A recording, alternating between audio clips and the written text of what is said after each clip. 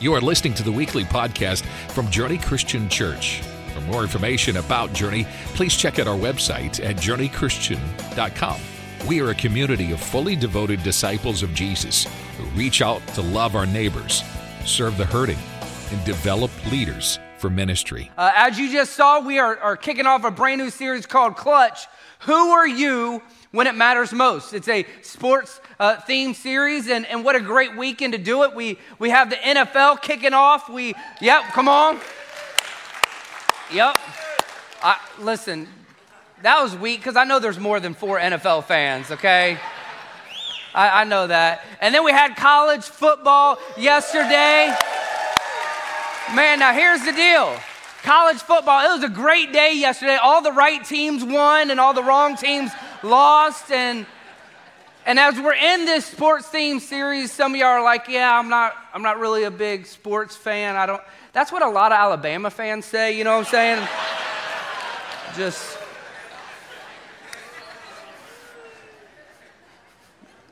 Gator fan here, we win one game against a high school team.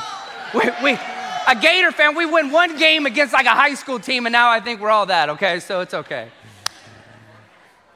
We are in this series, and I understand it is going to be a sports-themed series, but it's really studying the life of David. If you don't know anything about sports, you're not going to get lost. We're just going to lean into some of the language, and I think I'm excited. I think it's going to be a powerful series. Clutch, who are you when it matters most? Week 1, what we're going to talk about today is off-season workouts. Off-season workouts get game time results. And that's what we're going to look at today. But before we dive into that, we're going to kind of give a little bit of background on Israel, on David. And so before we dive heavy into that, that's going to set us up for the whole series. When I was in high school, played baseball, and I had a friend of mine that was really good at baseball. He played shortstop, and he had a couple scouts looking at him. He had a lot of scouts actually looking at him. But one scout in particular set up a one-on-one tryout with him. And I was fascinated when I heard this story. You see, there was a scout and there was a coach at this tryout, and that was it. And the coach came out and said, hey, go to shortstop. I'm going to hit you 500 ground balls. It's a lot of ground balls. And as he's fielding each ground ball after ground ball, he notices that the scout's not even watching. He's actually not even there at this time. Can't even see the scout. And it was after he fielded the 500th ground ball that the scout came out and he watched him take a couple hundred more. And my buddy's like, great. Fine. Once I'm hot, once I'm tired, now the scout wants to come out. I'm already beat, man. This is not a good day for me. And then they stop the fielding drill and they go in and he starts hitting. And he went in to get his helmet, his bat, his batting gloves. And by the time he made it to the batter's box, he realized that the scout was no longer in sight again. And the coach pitched 500 pitches, and he just, one after another, was cranking them. And then after 500th pitch, the scout came out and just started watching them. And he's like, same thing. He's like, man, of course, I'm exhausted, I'm tired. Why is this happening? Well, a couple weeks later, I was able to run into the scout, and I talked to him. I said, hey, man, I heard about that crazy drill, that crazy tryout. What's that all about, man? I've never heard anything like that before or even since. I said, unpack that for me. He said, Dustin, what people need to understand is that if I come see them practice, I already know their highlight reel. I already know what they're like at their best. I don't need to see them at their best. What I want to do is I want to wear them out, and I want to see what they're like when they're tired. I want to see what is their muscle memory. I want to see how do they handle the mental challenge of being exhausted after ground ball after ground ball after hit after hit. That's who we want to scout, because he said this. He goes, I know what they're like on a good day. What I need to know is what they're like on a bad day, because what we want to do is we want to find clutch players. Not just people that know how to peak. And I thought, man, I think that's what God's doing. He's like, listen, I don't want just people on a spiritual roller coaster going up and down. I want to know, what are people like when things don't go their way? Are they still following me? Are they clutch? Who are they like when it matters most? Reminds me of James 1:12. It says, blessed is the one who perseveres under trial, because having stood the test, that person will receive the crown of life that the Lord has promised to those who love him. Clutch, who are you when it matters most? That's what this whole series is about. Let me unpack a little bit of history for Israel, and then we'll dive into David. So a little bit of history of Israel. Israel was God's chosen people. Israel was set apart. And like for us, man, that would sound awesome.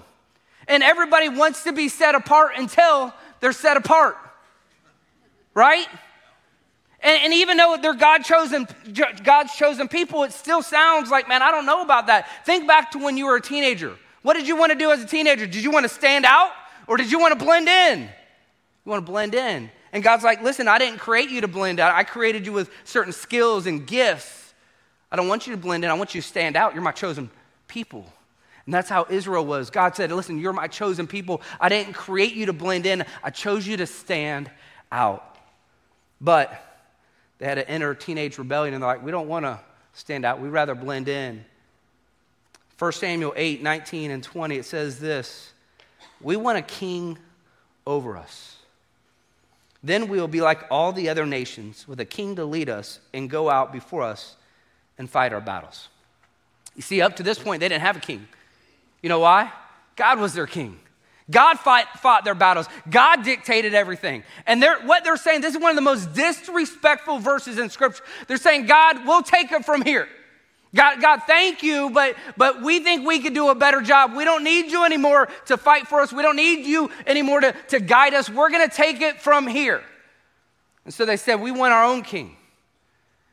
And when we read Scripture, it's like, well, man, that sounds so foolish. But don't you and I do the same thing? Like, isn't that true? Like, God, listen, we don't need your help. We'll take it from here. I think we know how to handle sex and sexuality, God. We'll sleep with who we want, when we want. We don't need your advice or help. We'll take it from here.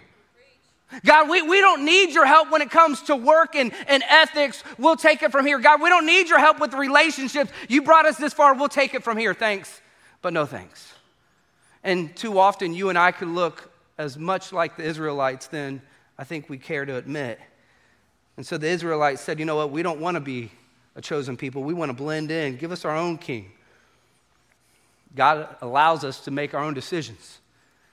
So we have kings. There's a guy named Saul that I'm going to unpack in a minute, but then there's a guy named Samuel. Samuel was a prophet. In the Old Testament, prophets, God would speak to prophets, and the prophet would speak to the people on behalf of God.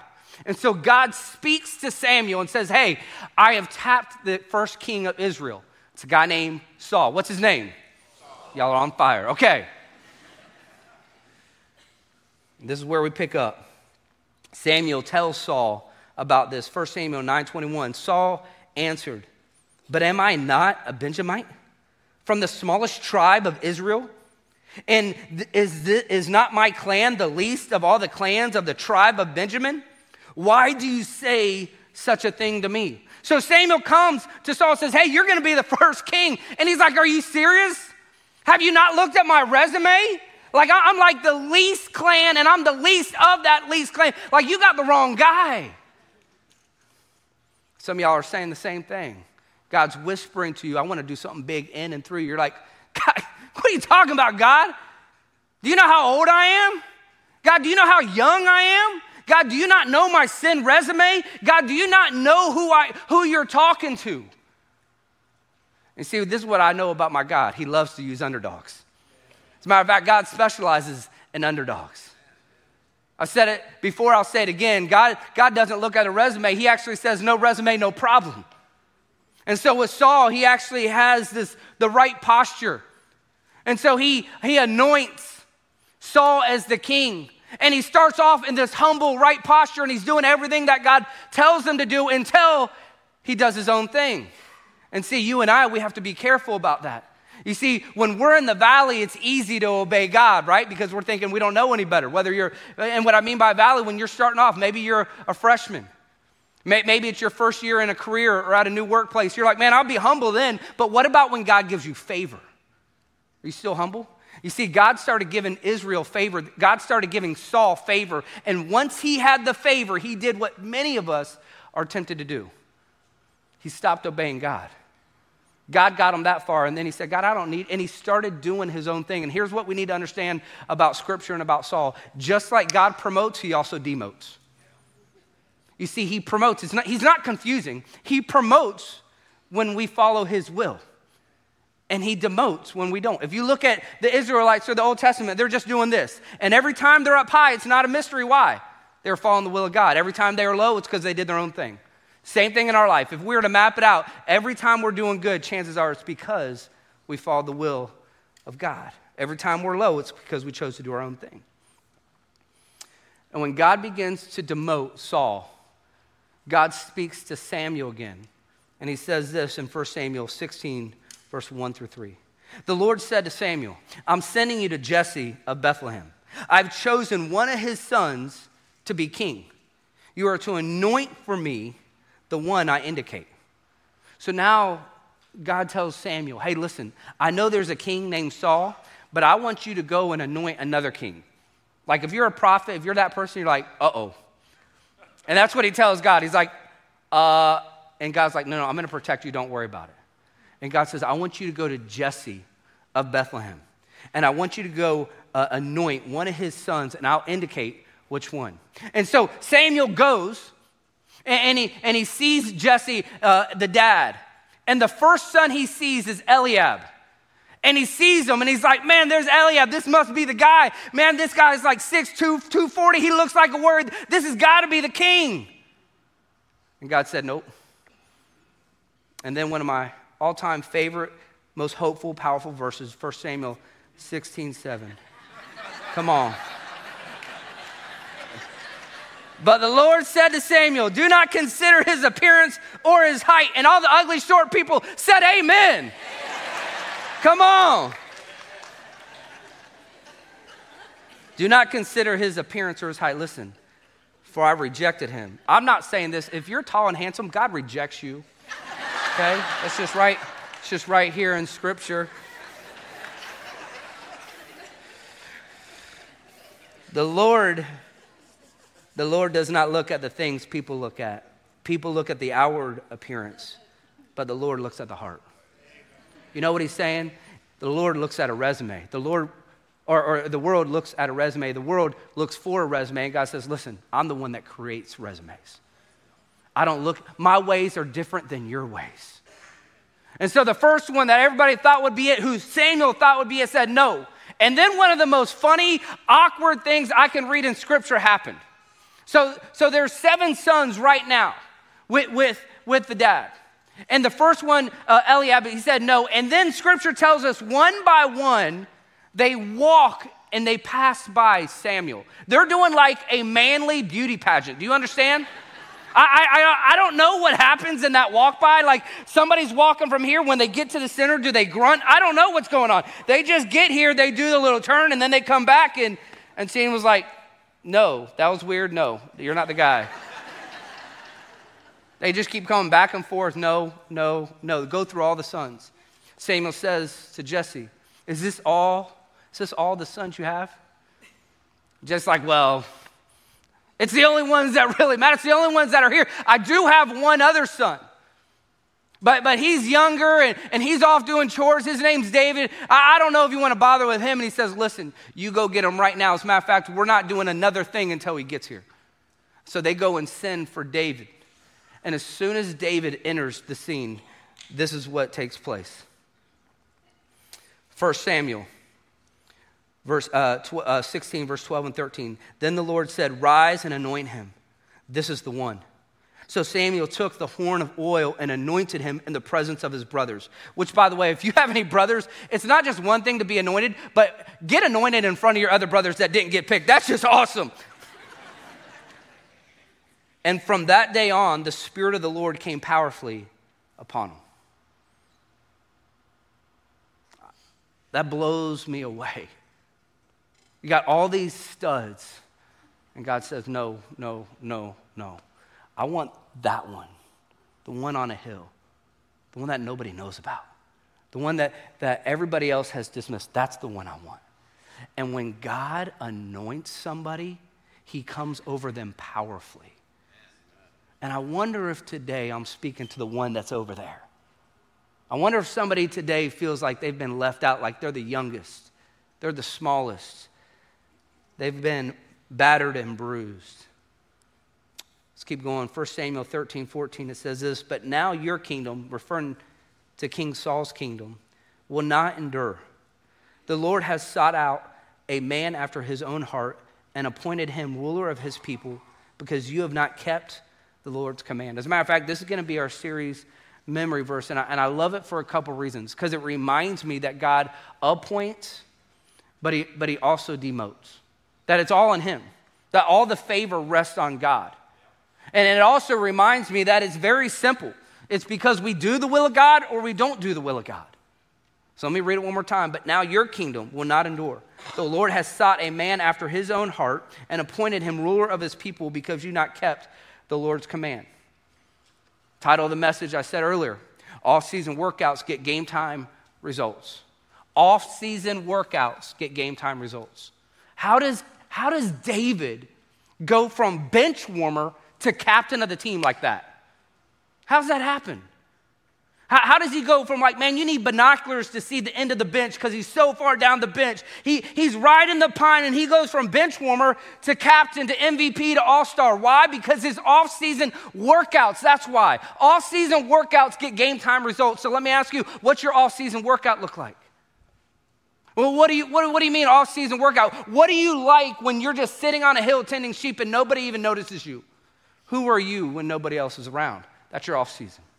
So what I want to do is I want to look at a couple things that I think that made David who he was in his off-season. The first one we already read is he was a man after God's own heart. So I think the reason that God picked him as a bench warmer to the captain is because he was a man after God's own heart. He wasn't a man after my own heart or the stuff that I get. And so the question is, are you a man or a woman after God's own heart? And where does that line end and begin? I'm a man or a woman after God's own heart until. And I would say there is no until with David. He was just a man after God's own heart. But then we get a little bit more indication in Psalm 78, verse 70 through 72. It says, he chose David, his servant, and took him from the sheep pens. From tending the sheep, he brought him to the shepherd of his people, Jacob, of Israel, his inheritance. And this is the line I want you to pay attention to. And David shepherded them with integrity of heart and with skillful hands. He led them. What was David's secret sauce in his off-season workout? I think it was integrity of heart and skillful hands. David shepherded them with integrity of heart and skillful hands. You want to know how he went from bench warmer to captain? He had integrity of heart, meaning God can trust him, and he had skillful hands. Some of you, you're like, man, I want a promotion. I just want God's blessing. I want God's favor. No, I can't guarantee that God's going to do this, but I think if you have integrity of heart and skillful hands, I think God's going to take you places. I just believe that. I don't know what he's going to do, but I just think that if you have integrity of heart and skillful hands, your boss can go, okay, I can count on this person and they're going to do a good job. That's what David had. David had integrity of heart and skillful hands. I want to look at those two things. The first one is integrity of heart, which means this: you are the same person in private that you are in public. You're the same person in private that you are in public. And some of you are like, yeah, but I have like private sins. Does that mean I'm just supposed to post them all on Facebook? No, that's not what I'm saying. That's not what I'm saying. But don't go post it on Facebook acting like you're all that and don't ever have any sin. You see, what it means is that who we say we are to God and privately is who we also say we are to God publicly. It's like, man, I am a sinner saved by grace. That's who I am publicly. You know why? Because that's who I am privately. Like, I am a mess saved by grace privately. So integrity of heart is just being real and honest with who you are behind the scenes as you are in front of people. But I want to make sure you don't confuse character with reputation. You see, a man's reputation is what people think he is. His character is who God says he is, or who God knows he is. And there's a difference between character and reputation. So the question is, does your private life match your public image? Public image meaning is being more concerned with how things look than the way things really are. In our social media world, we can easily get into that temptation of creating this public image. And I'm not saying you shouldn't post on Instagram your highlight reels. That's not what I'm saying. I'm just saying, are you more concerned about your public image than who you really are? Some of you, you may recognize who this is when I think of image management. Anybody recognize this guy? Come on, Andre Agassi, yeah. Andre Agassi in the late 80s, early 90s, one of the most recognizable people on the planet. And yes, he was good at tennis, but the reason he was recognizable was because with that thing we call a mullet, okay? Just quick show of hands, how many of y'all were rocking a mullet?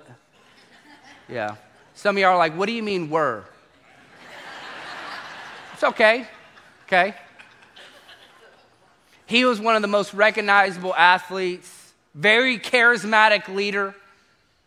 And then Canon came out with the Canon Rebel, and they wanted to do this massive ad campaign, and they chose him. And you'll probably remember what the tagline is because it was everywhere. Image is everything. Image is everything. It was everywhere. Billboards, commercials, it was everywhere. Andre Agassi's picture, image is everything. That sounds great until Andre Agassi years later would write an autobiography where he confessed that his beautiful mullet, it's a wig.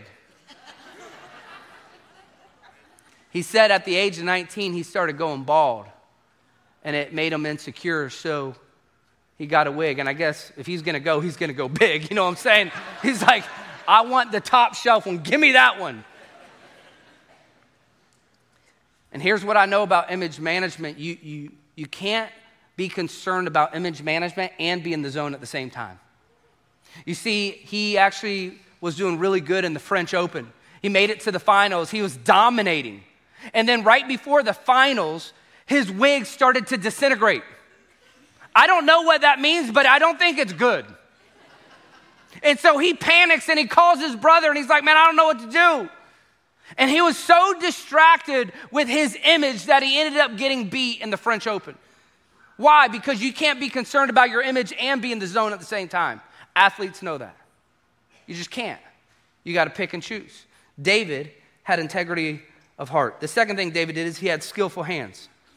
So the question is, when it talks about skillful hands, what are you good at? Anything like, Pastor, that's not spiritual. What do you mean, what am I good at? That's not spiritual. It's 100% spiritual. You and I are called to steward every single thing we've been given. Stewardship is not about money. Stewardship is how I use my time, how I use my talent, how I use my words. I'm to steward everything. And God has hardwired every single one of you uniquely for what he calls the body of Christ, for us to work together for the betterment of the kingdom. And so, yeah, are you telling me that God doesn't care about the Israelites so much that he would choose a king that was incompetent to lead his people that he loves? No. He wanted to choose somebody that was competent to lead the people, his chosen people. And David was competent. He was skillful with his hands. God loves my kids so much that he sent his one and only son to die on a cross.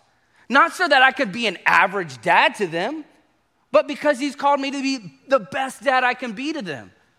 God loves my wife so much that he calls me to be the best husband to her, not an average or a mediocre husband.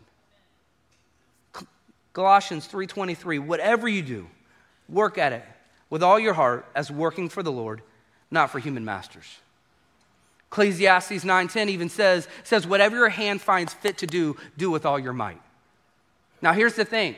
God's not telling you to be the best in your field. As a matter of fact, I'll say it this way. God's not asking you to be the best. He's asking you to give your best. And there's a difference. He's not saying you have to be the best engineer, but when you wake up, you're not working for that company. You're working for God, so you should give your best. God's not saying you got to be the best teacher in the state of Florida, but just give your best to those kids because that's a stewardship issue. Whatever God has called you to do, he's saying, I want you to bring your A game, bring your best.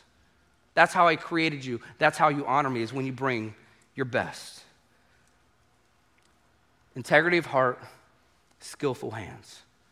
That's how God promoted David. I have a feeling if we took those to heart, God's going to take you places you've never been before.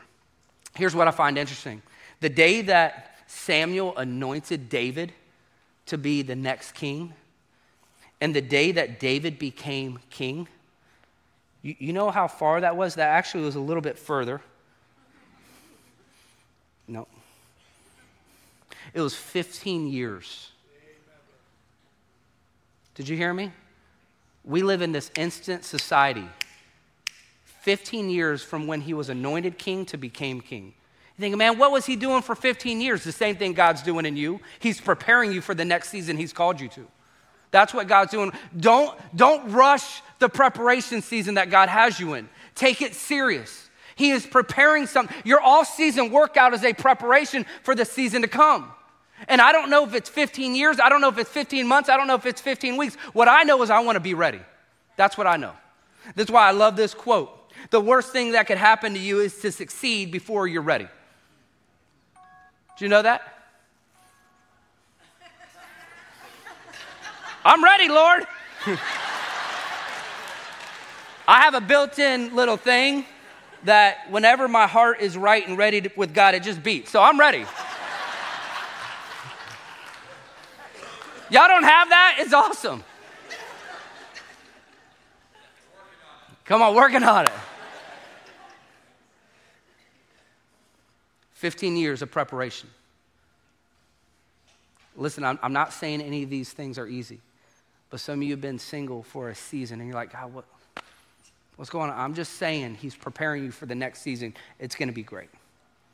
Some of you have been praying for a season and don't get frustrated. Just don't focus on other people. Focus on you. God, what do I need to do to be prepared for the next season you have me in?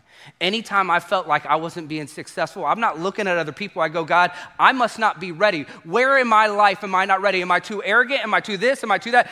Prepare me now to be able to handle this, because I don't want success and then I'm going to sink the ship. That's the last thing I want. Don't make me the lead pastor of Journey. If I'm going to sink the ship, you may as well not even make it happen. Don't give my business success if you don't think I can handle it. Instead, why don't you prepare me now for success? And I would ask you, can you handle more money? Some of you are like, I don't know, I'd like to try. Can you handle more clients? Can you handle a busier schedule? Because this is what I know comes with success. You know what comes with success? We don't ever say this. Power. You know that? Are you someone that God can give more power to? And I know the answer to that. I already know your future. God says if you're faithful with a little, he'll give you more. So whatever you're doing right now, he says that's a magnifier for what you're going to do if I give you more. So you don't look at later. You say, God, I'm going to be faithful with the little I have. If I have one client, I'm going to do great. If I only have one small business, if I have a little bit of whatever it is, I'm going to be faithful with what you give me now. And that's an indicator of how God's going to give you more in the future. Can God handle giving you more power? Can God handle that? I think David was secretly awesome. When he was up on that hillside, I think David was secretly awesome. And this is what I'll tell you the next point. Don't underestimate the power of hidden faithfulness.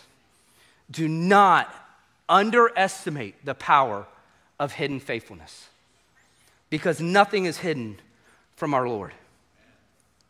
So when it comes to off-season workouts, David's up on the hillside. He's got his own off-season, and he's just doing his thing.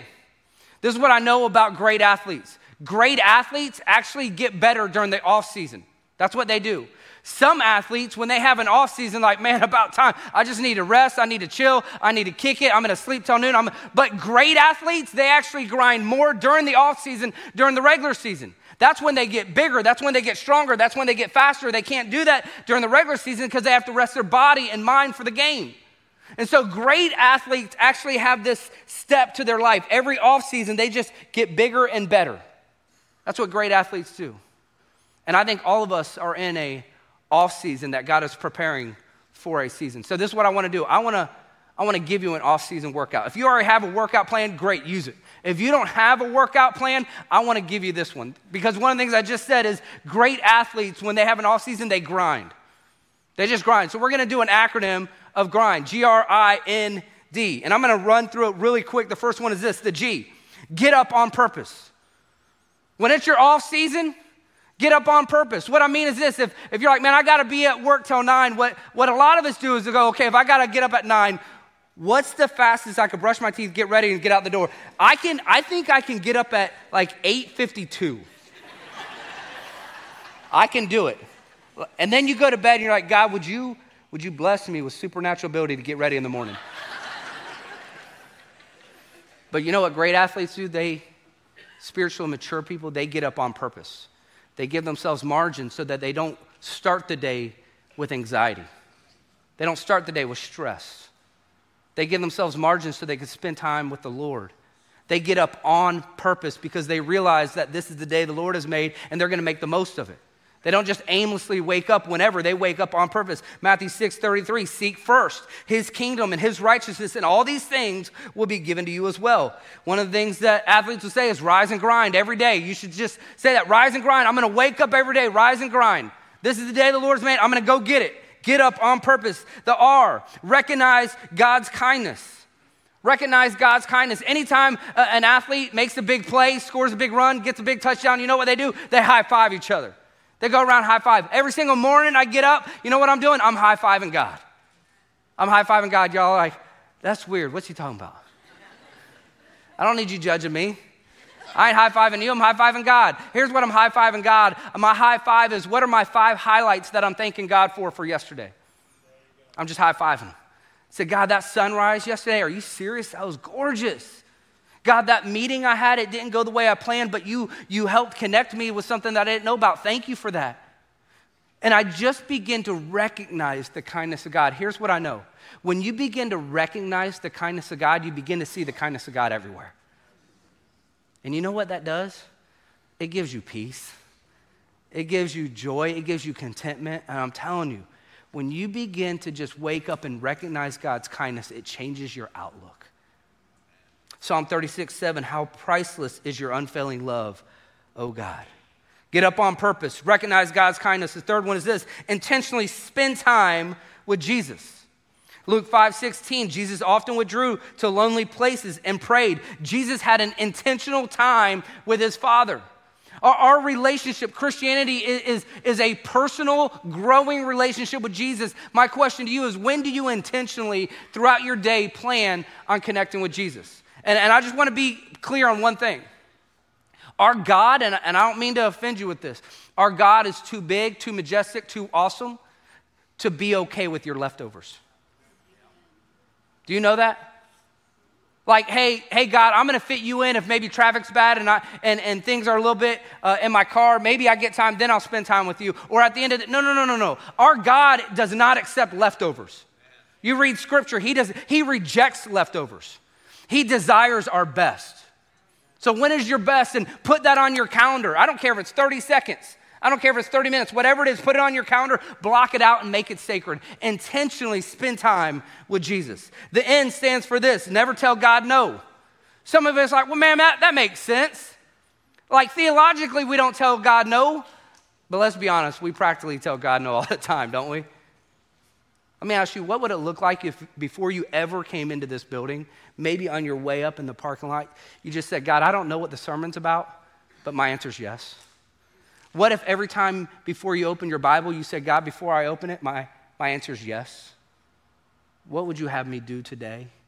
I don't tell you no. That's not what I do. You're the Lord. I tell you yes. Great athletes, they submit themselves to a great coach, and they don't tell the coach no. They just don't. They trust him. It's my favorite verse, Proverbs 3:5-6. Trust in the Lord with all your heart, lean not on your own understanding. In all your ways, submit to him, and he will make your paths straight.